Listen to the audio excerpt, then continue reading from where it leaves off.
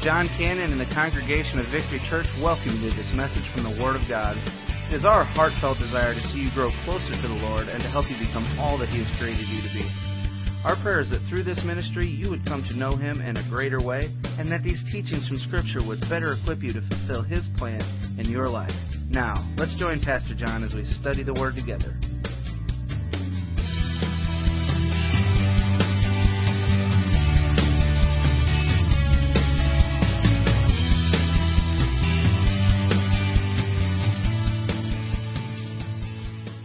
If you have your Bibles, open them up, please, to the Gospel of Matthew, Matthew chapter number 4.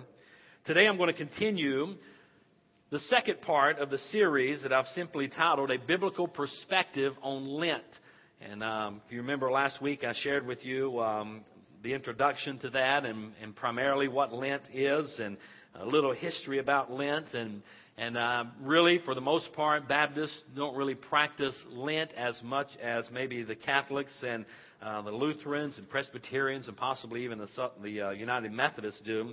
But it's something I think we need to pay attention to, and it's something I think we need to understand what's taking place. Matter of fact, the Lent season is 40 days prior to Easter. It always starts on that 40th day out from Easter. They never count Sunday in the Lenten season. And it starts with Ash Wednesday, and you count 40 days in, and you get to Resurrection Sunday, Easter Sunday. And that season, that time frame, is what's known as Lent. Now, Lent is a time when we, as Christians, as believers, when we just pause and reflect and maybe get out of the normal routine of life, change things up a little bit so that we can reflect on the suffering and on the crucifixion, the death, and then eventually the resurrection of the Lord Jesus Christ. And the 40 days of Lent are significant to the 40 days that Jesus was in the wilderness being tempted by Satan. As a matter of fact, it started out as 40 hours originally when Lent was put together, and it was time spent fasting to commemorate the suffering of Christ. In the 3rd century, it went from 40 hours to 6 days. And then in 800 AD, it changed from 6 days to the 40 days that it is now, and it's been that way up to this time. But what it is, the 40 days of Lent, is really they pull it out of these 40 days in Matthew chapter 4 when Jesus was in the wilderness being tempted by Satan. So this morning I want to share with you a message as we think along those lines on how to handle temptation. And we're all going to be tempted to sin. We're never tempted to sin by God. We're tempted to sin by Satan himself. And temptation is always going to come to us. Now, we are tested by God. God never tempts us to sin. God is holy. He would never be able to do that. He never does that. But He will test us in our faith to see where we are. And the temptation to sin, we must understand, always comes from Satan himself. And I want to try today with the Gospel of Matthew, using that text briefly, then jumping over to the book of James chapter 1, and I want to share with you this thought on how we are to handle temptation whenever it comes our way. So in Matthew's Gospel chapter 4 and verse number 1, it says, "Then Jesus was led up by the Spirit into the wilderness to be tempted by the devil. And after He had fasted 40 days and 40 nights, He was hungry. And then the tempter approached Him and said, 'If you are the Son of God, tell these stones to become bread.' But He answered, 'It is written.'" And he's going to quote Deuteronomy chapter 8 and verse 3. He says, "Man must not live by bread alone, but on every word that comes from the mouth of God." The second temptation we see in verse 5. "Then the devil took Him to the holy city and had Him stand on the pinnacle of the temple and said to Him, 'If you are the Son of God, throw yourself down, for it is written, He will give His angels orders concerning you, and they will support you with their hands so that you will not strike your foot against the stone.' And Jesus told him, 'It is also written.'" And he's going to quote Deuteronomy chapter 6 and verse number 16. And he says, "Do not test or tempt the Lord your God." In verse 8, we come to the third temptation. "Again, the devil took Him to a very high mountain and showed Him all the kingdoms of the world and their splendor. And He said unto Him, 'I will give you all these things if you will fall down and worship Me.' And then Jesus told him, 'Go away, Satan, For it is written, and now he's going to quote Deuteronomy chapter 6 and verse number 13, worship the Lord your God and serve only Him. And look what takes place. Then the devil did what? Left. Then the devil left him, and immediately angels came and began to serve or minister to him. Guys, there's only one way to make this message. Let me give you this message in one sentence. The way you handle temptation is you quote Scripture to the devil. That's the only thing that's powerful enough to make the devil flee, to make him run, is when you confront him and you fight this battle with the Word of God. But you know me, we can't stop right there. We got to go a little bit deeper into this. But that's the sermon in a nutshell, okay? We see that's how Jesus, He modeled it for us on how we handle temptation, how we confront temptation. Whenever we are tempted to sin, how do we handle that? And of course, obviously, we do it by using Scripture. I think just by way of introduction, you can look at the temptations that that Satan gave Jesus, and you'll see that his pattern never changes. You go all the way back to the book of Genesis, and you'll see the parallel between the temptation that he gave Eve there in the Garden of Eden and the temptation that he brought to Jesus here in the wilderness. It's the very same thing. We look back, and first of all, in Genesis chapter number 3 and verse number 1, it's the appeal for the physical appetite. You remember what Satan told Eve in Genesis 3:1? He says, you may eat of any tree in the garden. Of course, he's misrepresenting and misquoting the Scripture, and we all know that. But it's the same temptation. And then he comes to Jesus in Matthew chapter 4, and he says, you can eat bread if you just change these stones into bread, you too can eat. So he came with that desire that we all have to eat to both Eve and Adam. I'm going to unpack that a little bit more in here in just a moment. So he addressed the physical appetite. But secondly, he brought appeal to personal gain. In Genesis chapter number 3 and verse number 4, he told Eve, you surely will not die. I mean, there's personal gain. You'll live forever. You're not going to die. And there's the personal gain that he tempted Eve with. And of course, I don't think he really knew who he was talking to when he talked to Jesus, because he tempted him with the same thing. He said, you will not hurt your foot. Now listen, that's Jesus, okay? And he's certainly omnipotent, he's omniscient, he's all-knowing, he's all-powerful. But he tempted him with the same thing. And then the third temptation is the appeal for power or for glory. In Genesis chapter 3, he told Eve, he said, you will be like God, in Genesis chapter 3 and verse number 5. In Matthew's Gospel, chapter 4, verse 8 and 9, he tempted Jesus with the same thing. He said, you bow down and worship me, and you will have all the world's kingdoms. Okay? So really his pattern never ever really changes. And that's what I want to address. And that's what I want to talk about. And I want you to see how we are to confront and handle temptation whenever it comes our way. Go to the book of James, chapter number 1. I want you to look verse 12 and through verse number 18. And we're handling the subject on how we as individuals are to handle temptation whenever it comes our way. In James chapter 1 and verse number 12, the Bible says, a man who endures trials is blessed, because when he passes the test, he will receive the crown of life that God has promised to those who love Him. And no one undergoing a trial should say, I am being tempted by God. For God is not tempted by evil, and He Himself doesn't tempt anyone. That's just what I said a while ago. There's the chapter and verse to back it up. He Himself does not tempt anyone. But each person is tempted when he is drawn away and enticed by his own evil desires. And then after desire has conceived, it gives birth to sin. And when sin is fully grown, it gives birth to death. Don't be deceived, my dearly beloved brothers. Every generous act and every perfect gift is from above, coming down from the Father of lights. With Him there is no variation or shadow cast by turning. By His own choice, He gave us a new birth by the message of truth, so that we would be the first fruits of His creation.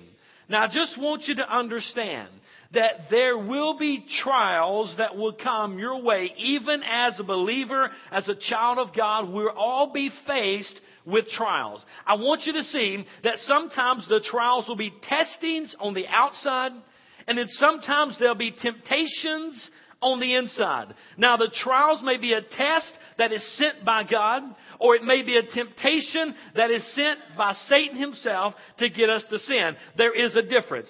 Tests always come from God.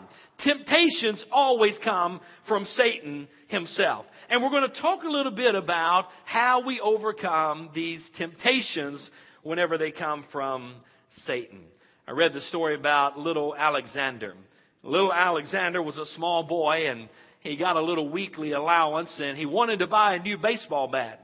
And so every week he would save his change, and he would save his little allowance, and he would put it in his piggy bank, and he wanted to save, but it was extremely hard for him to save money.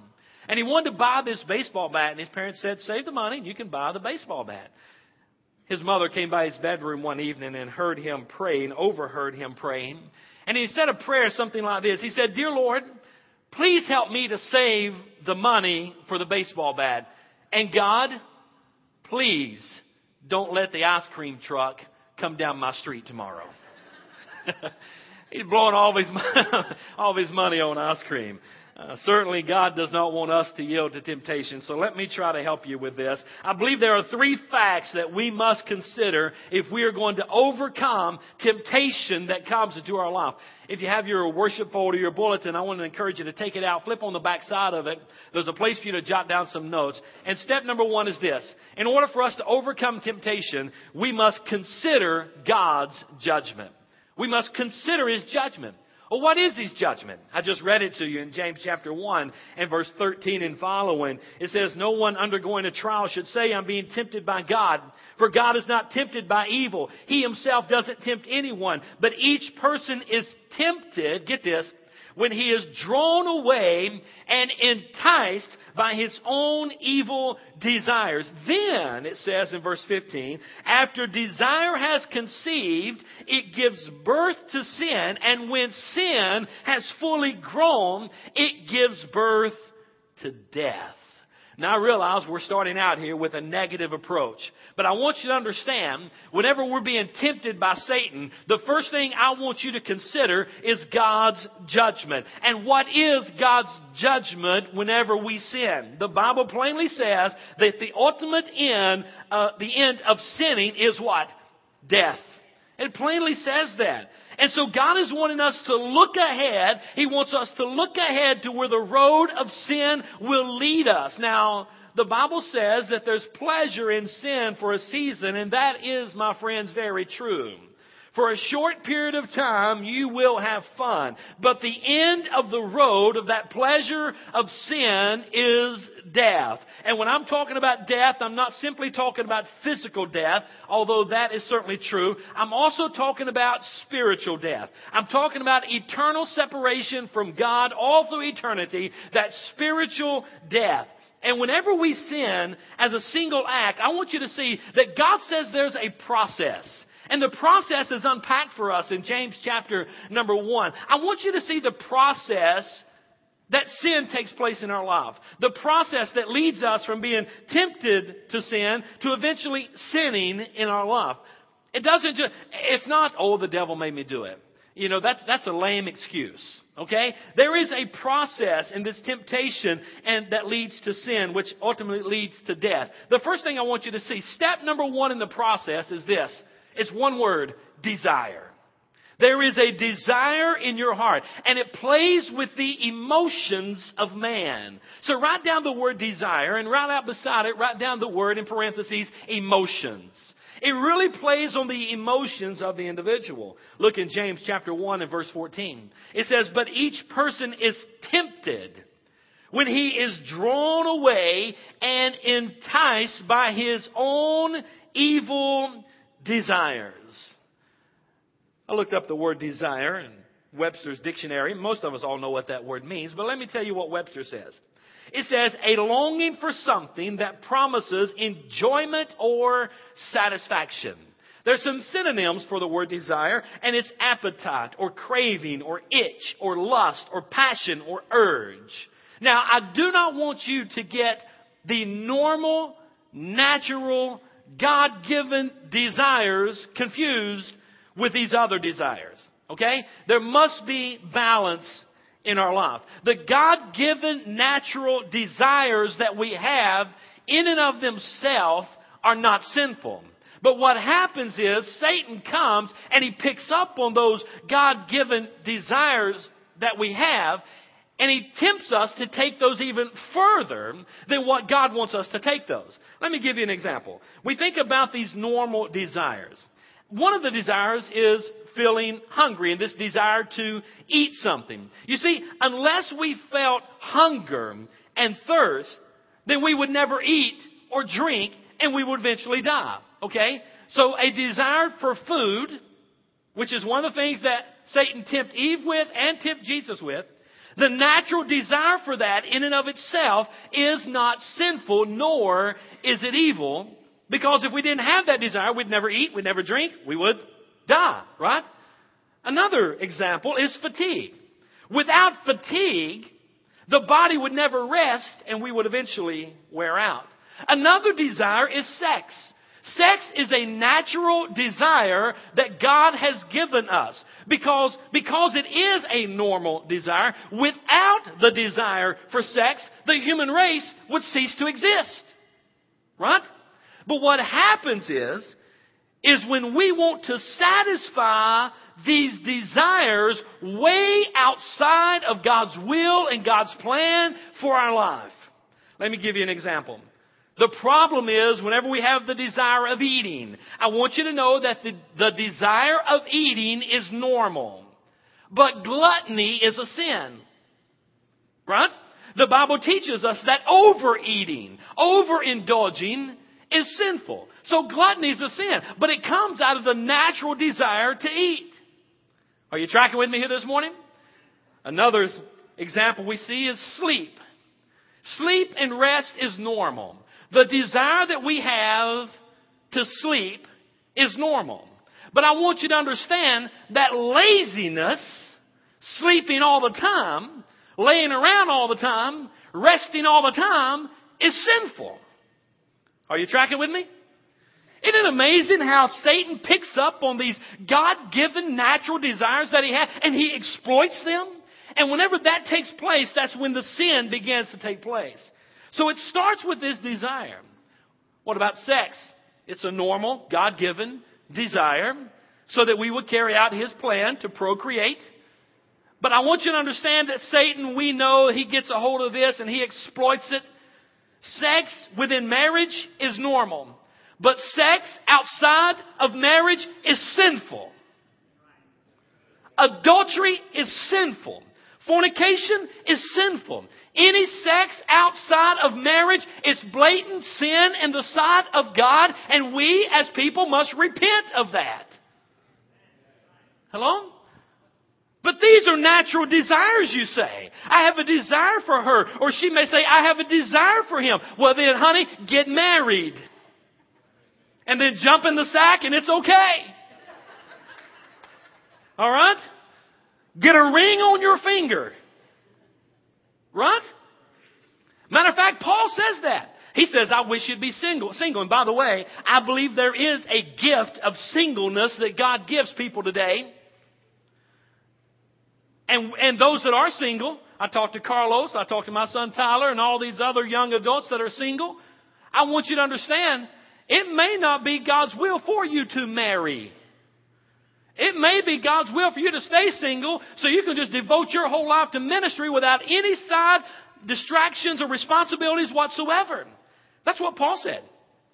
But he said, if you have a desire for sexual activity, he said it's better to marry than to burn. What is he saying? Get married. Okay? That's what he's saying. And I hope these guys today have a desire for that. And I hope ladies have a desire for the opposite sex. I'm just bumfuzzled when same-sex desire is taking place. That just blows me away. Hello? So guys, I want you to know it's a good thing if you have a desire to be with a woman. That's a good thing. That's natural desire. And ladies that are single, key word. If you're married and you have that desire, you're sinning. Okay? The single ladies, if you have a desire to be with a guy, I want you to understand that's normal. But the only way you can fulfill that desire in a way that's pleasing unto God is when you are married. If you're having any sexual activity outside of marriage, I want you to know that you have succumbed to the temptation that Satan brings us, and that will lead ultimately to death. You say, but we're having so much fun. Sure, the Bible says you will. There's pleasure in sin for a season. But it will lead to physical, ultimately to spiritual death. It will actually even lead to death of the relationship. There's so much destruction ahead of you if you stay down that track. And how in the world can we ask God to bless a union when there's sinful sexual activity taking place in the relationship? We can't. Are y'all with me this morning? Man, I'm just really on point number one, part number one. Okay? I may just get point number one preached this morning. I don't know. Maybe I need to stretch this one out a little bit. Hebrews 13:4 says this, marriage must be respected by all, and the marriage bed kept undefiled. Why? Because God will judge immoral people and adulterers. No, I didn't say that. God said that. Okay? So why am I going to sit up here and give you the heed and the warning that sex outside of marriage is sinful and you better stop it, you better repent of it? Because God said He's going to judge you. Hey, that's one of the ways that we overcome temptations, when we realize the judgment of God, if we practice and carry on in that sin. Okay, so it starts with our desire. Now, before I leave that, let me just say this. Some people try to spiritualize their lives, and they try to suppress these desires. You know, whether it be for food or whether it be for rest or whether it be for sexual activity, and they try to suppress these God-given desires, thinking that will make them more spiritual. It doesn't make you more spiritual. It makes you less human. Right?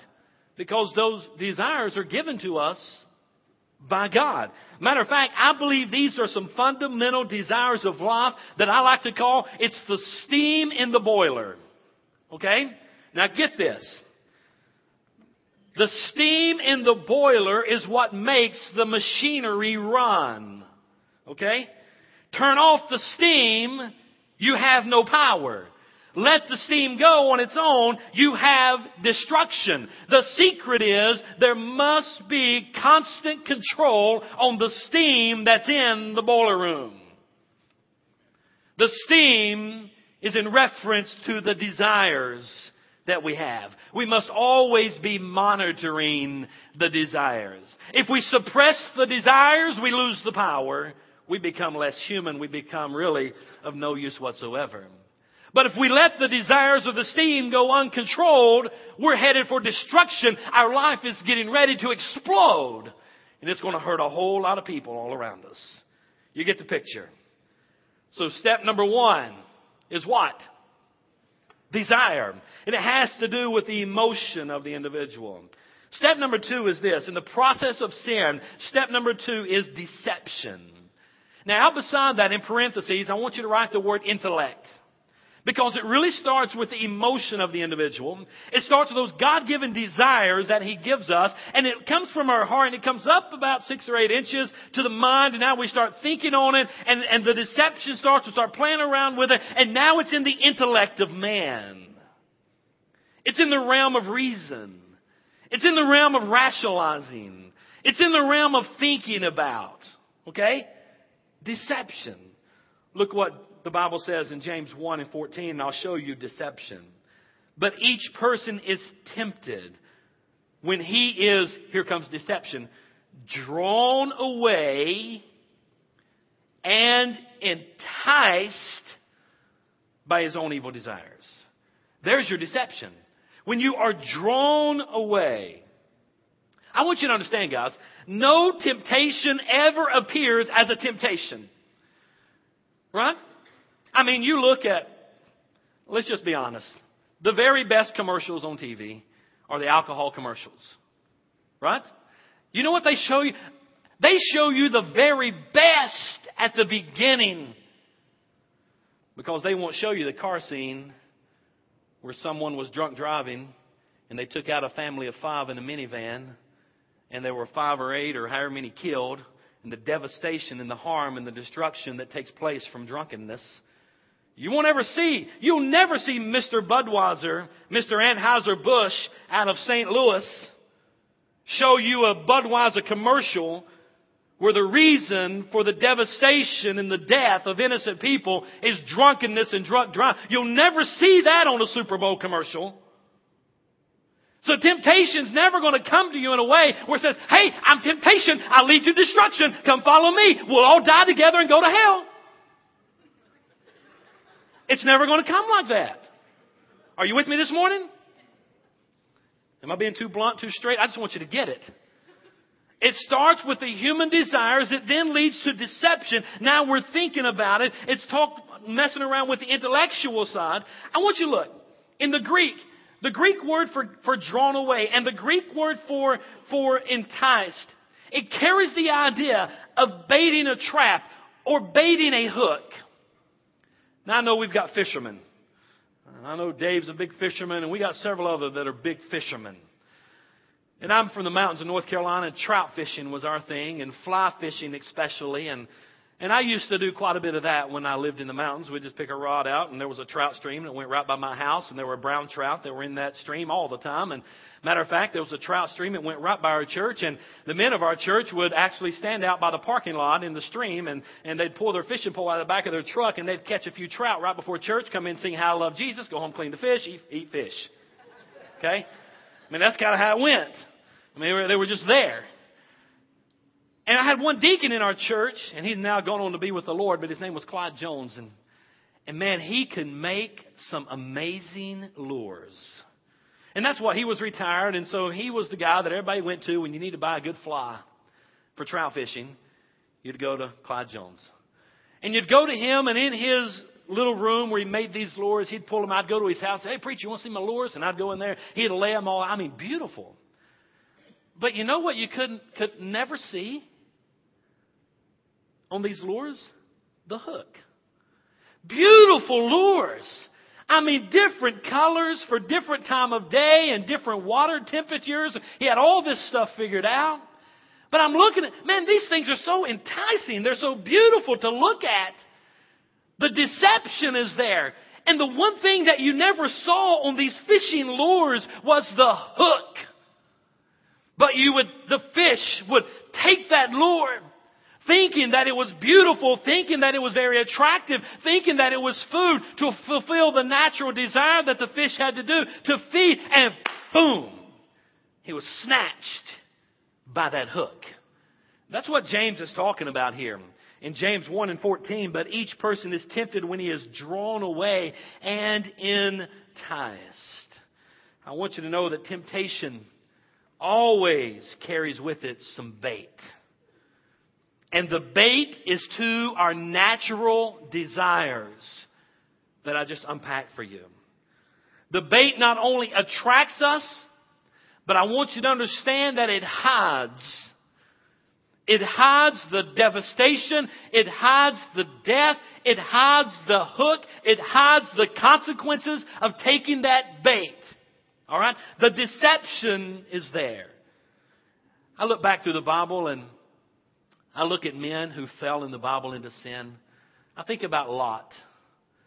Back in the Old Testament, guys, do you realize that Lot and his family would have never settled in the city of Sodom and Gomorrah had he not had the choice? And Abraham said, Lot, you go one way, I'll go to another. Pick whatever direction you want to go.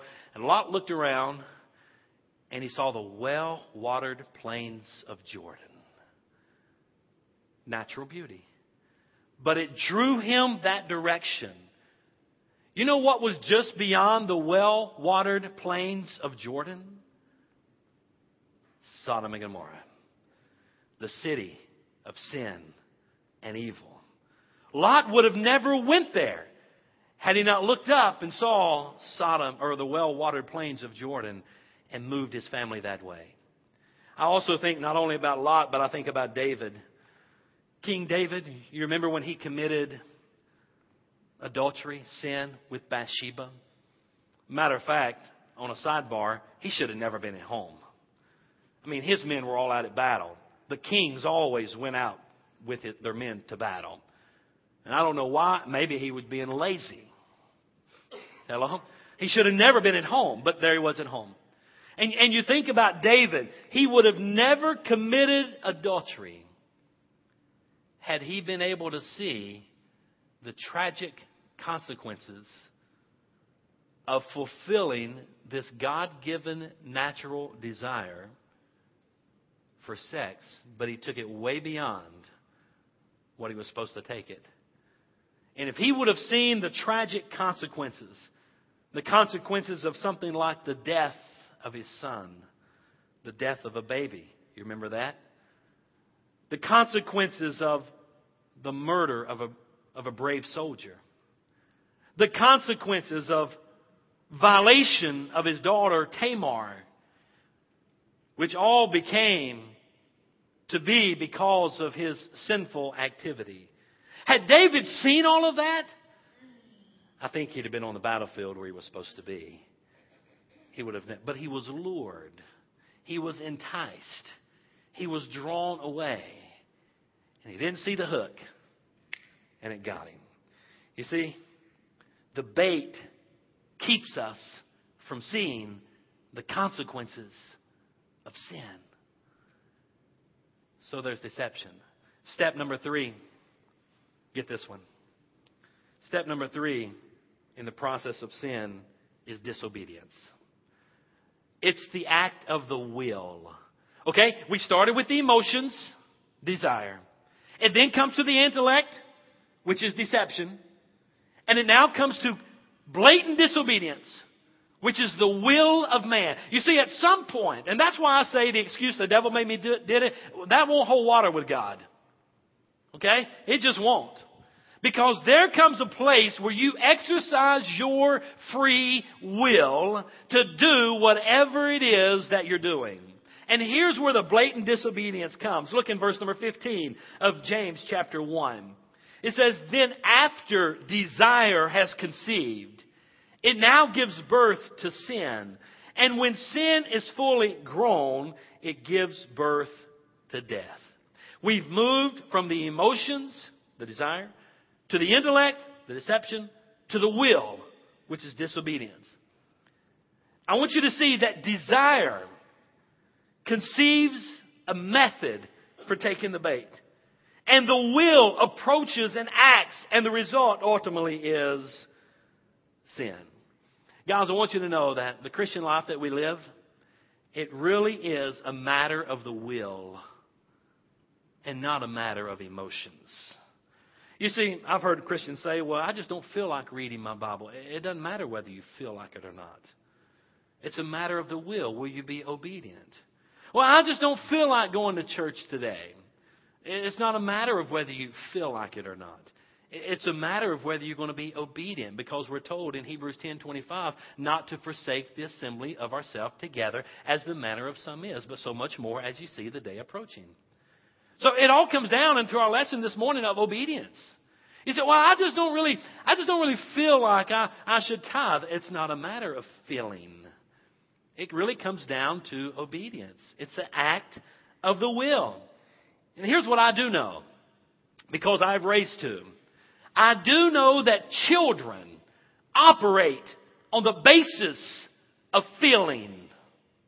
Right? I remember the old, how many of you guys remember Little Rascals? By the way, I'm only going to preach point number one. I don't have time for point 2, 3, and 4. Okay? So I'm going to be done here in just a minute so I can tell this story. How many of you remember the Little Rascals? You watch the Little Rascals growing up? You remember Spanky? Man, didn't you just love Spanky?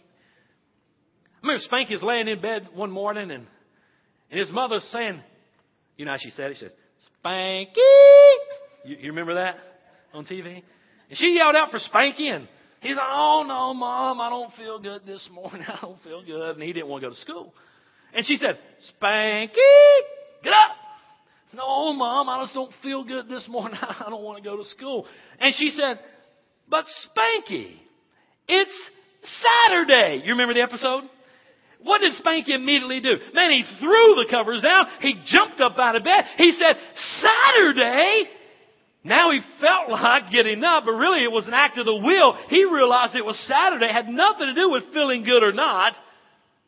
Guys, that's the same way. I look at us as a church, and I counsel Christians and talk with Christians, and I see it's the immature Christian that always judges everything they do by their feelings. You know what I just simply say? Grow up. If you want counseling 101 in 2 words, and you don't even need a session for it, I'll save you an hour and me an hour. Grow up. Right? We don't operate on the basis of feeling. We operate on the basis of obedience. So we're either going to be obedient or disobedient. It's the will of the individual. Which leads us then to step number 4 in the process. And I've already shared that with you. It's death. So there's desire, there's deception, there's disobedience, which then leads to death. James 1:15. Then after desire has conceived, it gives birth to sin. And when sin is fully grown, it gives birth to death. Another scripture that would support this scripture would be Romans 6:23. For the wages of sin is death, but the gift of life is eternal through the Lord Jesus Christ. The gift of God is eternal life through Jesus Christ. Disobedience. Disobedience gives birth to death, not life. Disobedience gives birth to death. So whenever you're faced with temptation, point number 1 is to consider God's judgment. I've got 2 more that I want to unpack, but I've got to stop. I really don't have time to get into those because I want to do them justice. So I may just come back next week and unpack point 2 and point 3 with some facts that we're to consider in order to overcome temptation. This time of Lent, I hope and pray you're giving some serious thought to the suffering, to the crucifixion, and then to the resurrection of our Lord. These are the days going into what really solidifies our faith. Christmas is wonderful. And the old saying is, Christmas is the promise. Easter is the proof. Christmas is the promise of the Messiah coming. But Easter and the resurrection is the proof that He was the Messiah. So as we're going into this season, these 40 days that's called the Lenten season, that commemorate the suffering and the death and the resurrection of Jesus. The 40 days have to do with the 40 days that He was in the wilderness. Jesus was in the wilderness being tempted. I want you to think about when you're tempted. And Jesus withstood the temptation through the Word of God. But I want you to see the process of temptation. And Satan, listen, Satan's not smart enough to come up with anything new. He's going to use what God's already created and try to exploit it. Okay? So he is going to feast off your God-given natural desires. We've got to guard that and be sure that's kept in balance with the teachings and the principles of the Word of God. Let us pray. Father,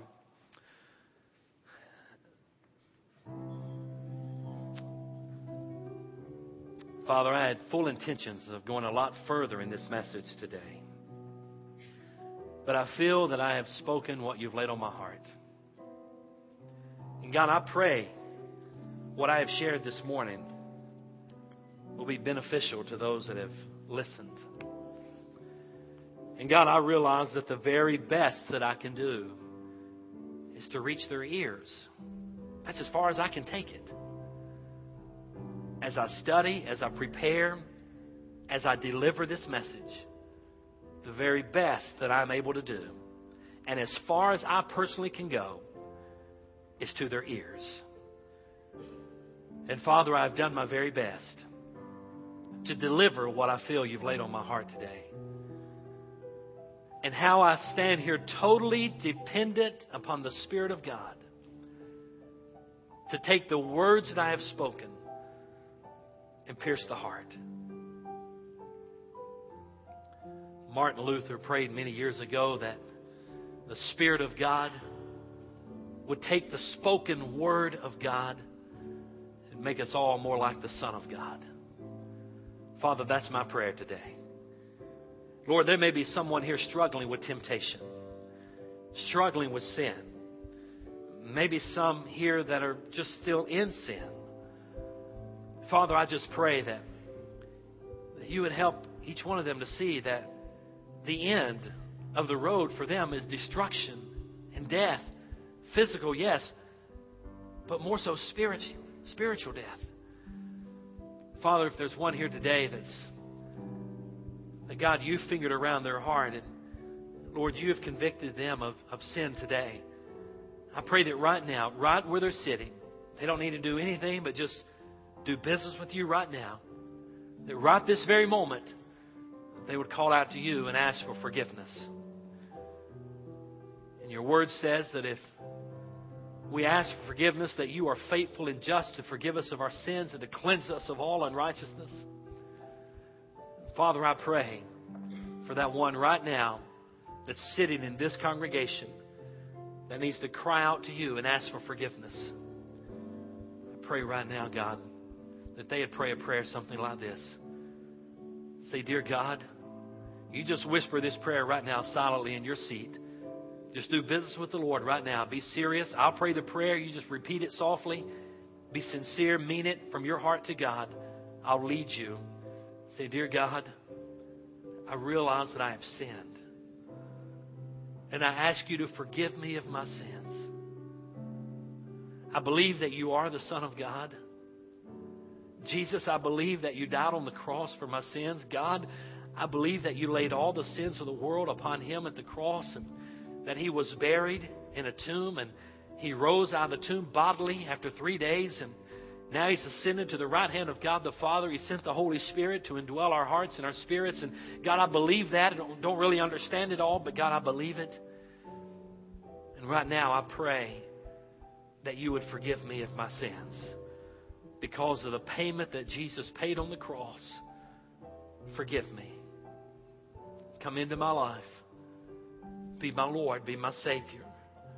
I give you my life right now. I repent of my sins. Forgive me. In Jesus' name I pray. Amen. God, I pray for that individual that may have spoken that prayer this morning. I ask you, God, to speak to their hearts and give them assurance of their faith, of their salvation. Give them peace that passes all understanding. Help them, God, to know that you have forgiven them. That you are a gracious and a merciful God. Father, we ask these things in your name. Amen.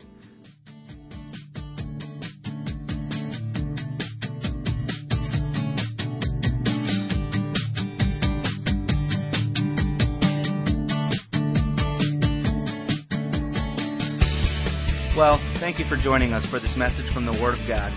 We know that the truth you have just heard will change your life if you believe it and intentionally apply it. If you need someone to pray with, or maybe you just want someone to talk to, please call us at 618-622-9360. That's 618-622-9360. Or you can email us at victory@victorychurchonline.net. If you're interested in obtaining more teaching materials, or if you'd like to partner with us in this ministry, please contact us. You can email or call, or send a request to 715 Lake Point Center, Suite 109, O'Fallon, Illinois, 62269. Come and check us out on the web at www.victorychurchonline.net. And again, we thank you and are glad you could join us.